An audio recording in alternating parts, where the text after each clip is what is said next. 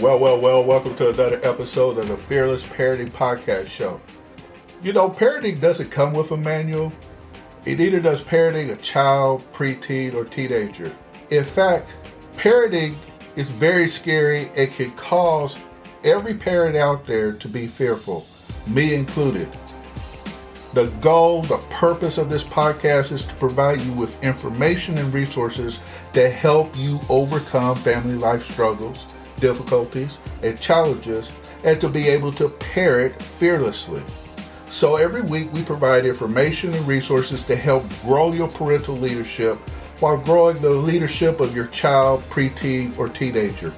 In short, we are here to help you and your children become the best versions of yourselves. So get ready and dive right in to today's episode. Well, welcome back to the Fearlessly Parenting Podcast. Today I have as my very special guest, Rachel Murphy. Rachel has worked with young people for almost 25 years as a youth director, a foster parent, a mentor to young adults, and is a mom to, count them, 5 children ranging in age from 8 to 24 years of age. And through all of this, she's become aware of how many teens are lacking the easily taught life skills that would help them launch out on their own. Her family started Raising Confident Teens to help teach life and leadership skills to teens and their parents. She is the host of the Raising Confident Teens podcast. Rachel is also the author of the newly released book, I Am Not Your ATM, a practical plan for teaching your teen how to manage money. And so without further ado, here is Rachel Murphy. Rachel, thank you for being on my podcast here today. Oh, thank you so much for having me, Stan. Well, Rachel, when I looked at that title, I Am Not Your ATM, I knew that a lot of parents would resonate with that have gone through that. You know, kids ask for money all the time, and we're going to dive off into that. But first, tell us a little bit about yourself. Well, like you said, I am a mom to 5. That keeps me pretty busy. And you're laughing. Yeah. You know, we started out on our journey, my husband and I, and my parents, you know, they loved us. They did what they thought was right. You know, no parent goes out with the goal of messing their children up. No parent intentionally does that. This is true. But things changed a lot between their generation and our generation, right? Like they were not raised around credit and easy access to credit, you know. Right. They had it or they didn't. Right. And we learned a lot. We made a lot of mistakes when we were young and married. And I know we'll talk about this more later, but through that, it just gave us a real burden to help other parents so that when their kids got older and out on their own, they could more successfully launch and have a strong foundation to start their lives. And we just what skills can we teach kids? So it's been a family project for us. Our teens co-host, and it's been a learning process. You know how that goes with podcasting and just learning how to communicate with other people. Well, if you got your children involved and you've been teaching them and now they're going out, getting on your podcast and teaching others, that kind of shows that they know it, because I'm a firm believer in you show your kids how to do things, you tell them how to do it, and then you allow them to do it. And if they can come back and teach others, then you know they know it. Right. And that's got to give you peace of mind, does it not? Yeah. You know, a lot of times we don't know how to teach kids stuff, so we just lecture. And lecturing doesn't really work with kids. You know, you have to show them. You think we would have learned from of high school ourselves from the lectures we got in class or the lectures that we got in college? You think we would have learned from that? But go ahead. Yeah, I call it the Charlie Brown's teacher. Wow, wow, wow, wow, wow. That's what they hear, you know, when we lecture. But, we feel like we're teaching them things, but a lot of times they're not picking up what we're laying down. And that is truly the case. So let me ask you, because you talk about a financial mindset and having one. What do you think has been more important to you in succeeding financially? Has it been that mindset, or is it simply learning skills? Oh, definitely the mindset. Being successful financially is only about 20% skills, and the rest is your behavior and your mindset. And when my husband and I, when we went through all of our financial struggles when we were first married, we had a business that we'd owned, and it was just not succeeding. And we kept trying to scrape by thinking, oh, it's going to get better. It's going to get better. And we were living on credit cards. And you can imagine how that went. Not very well. Credit card companies loved you. So at the end of all of that, when it all came to an end, we were $50,000 in debt. Ooh. And had no income because we didn't have the business anymore. And we really struggled because my husband was in IT, and that was around the time of the dot-com crash. And so we went through 3 layoffs in 9 months, and we were driving home. We had moved out to California for those 3 jobs, and we were driving home back to Florida September 11th, 2001. We were driving home. We just had a miscarriage right before he had the last layoff. So we were like emotionally, mentally, physically, financially devastated. The country's falling apart. That's the way it felt. The country's falling apart. We're driving across the country. Everyone is acting. It was like being in a sci-fi movie, I get that. I really do. I get that. And then we came back home. We came back to Florida, and we couldn't find work because, the tech industry was devastated. And for 5 years, my husband drove a taxi. So we were making less than $30,000 a year, and we managed to pay off that $50,000 just by sheer determination. But, looking back, we were just not right mentally. Like, if we had known then what we know now, we could have dug ourselves out so much faster.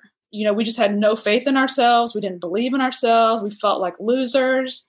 We felt like we're just, we can't succeed at anything. And we had become what we believed, kind of, we'd become a self-fulfilling prophecy.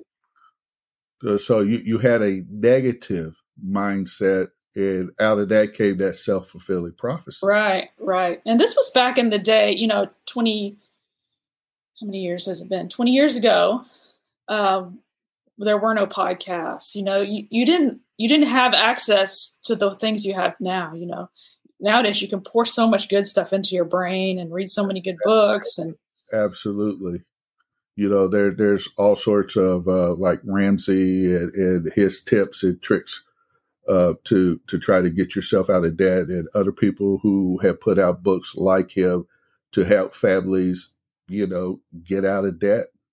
Yeah. I say if you are determined to learn how to do it, say if your family has not done well with money generationally, no one taught you, that doesn't define who you are. Mm-hmm. You can change the future. And I'm assuming from what you're saying here, a mindset is just creating new habits. When we drive on the highway, we're not thinking, okay, 3 exits up here, and I got to exit off to get over here to go to the church. You're driving, and it's like your subconscious mind knows, okay, you got to start moving over here, and you got to exit off. Because if you go back and recall, you can't remember every step that you took while driving, and that's because that subconscious mind is working. So when I listen to you, I said up here, okay, it sounds like you kind of need to rework that subconscious mind to where it has new habits that it sets you on for success. So how do we go about setting up these new habits? I think the most important step is just to start taking action. Like a lot of people feel like I have to have it perfectly figured out before I do anything. And that will paralyze you. Just do the next right thing that you can think of. Seek out a mentor. The next right thing. Yeah. If you need to find a mentor, I'm sure, there's someone you could find in your church or in your community that would be willing to help you, Having that people want to help people. partner, yes, they do. At heart, people do. At the heart level, people do want to help other people out. So that brings you to another question. Why don't families talk about money? That's a good question. It's such a taboo subject. Stan, did your family talk about money? A little bit, but not much. I mean, I would see my dad go out, work a couple of jobs. I would see my mom work real hard. They had a custodian business. So I saw a whole lot of hard work, but no set downs on, hey, saving money here, saving money here. So no, it was not talked about a lot. Right. And when I was doing research for my book, I asked a ton of people that question, and almost every person said nobody talked to me about money. Even people whose parents were bank presidents. Wow. Like the message was not getting through. And I think some of that's taboo. It's like it's none of their business is what some parents' perspective is. And I'm not saying you need to go tell your kids how much you make. They don't have to know that, but they still need to learn the lessons. And absolutely, if they're not going to learn it from you, where are they going to learn it? Back in our grandparents' day and our parents' day, there was more of a boundary. Like if you spent all of your money, there was a natural boundary. You would have no money to do anything. But our generation, that whole line between how much do I really have is kind of blurred because we have credit. So people can get themselves into a whole lot of mess, very quickly. Because they don't know really what position they're in, right? We can pretend like we have more than we really do have. And you just dig a hole for yourself. And the next thing you know, you're looking up and that pit is just so deep and dark. And you just wonder how you're going to get out of this financial pit. Yeah, I think also some parents just feel inadequate. Like they feel like they're not doing well. So who are they to teach their kids about money? Which, I can understand that. But if you realize that is where you're at, then what are you going to do about it, right?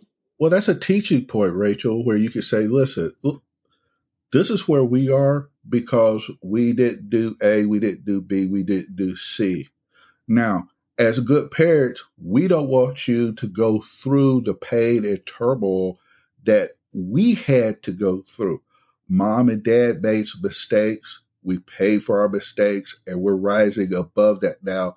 But there's no need for us to know that you're going to open the door and walk through it. We know there's a pit there and not tell you about it so that you know and you can take sort of evasive action to avoid that pitfall. Yes. And I think by admitting to your kids that you're not perfect, and that's totally okay because none of us are, you don't need to feel any shame because of it.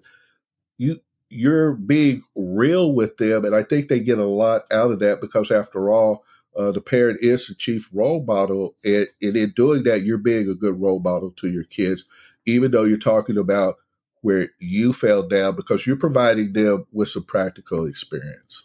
Right. Your kids know. You may be trying to hide stuff from your kids, but your kids have a pretty good idea of where you're at, right?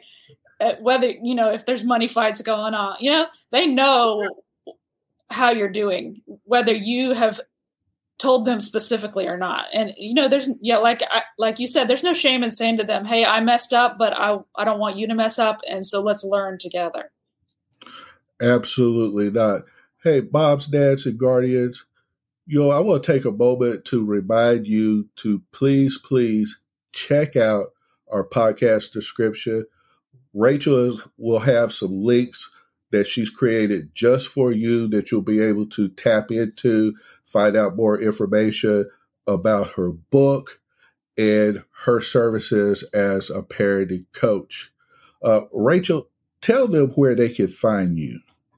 Yeah, if you go to rachelmurphycoaching.com/fearless, I've set up a page on there with some free resources and links to our podcast and a place where you can go get my book if you are interested.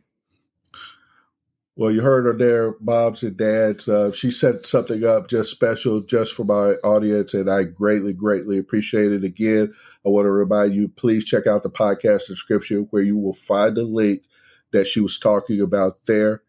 And until next time, God bless.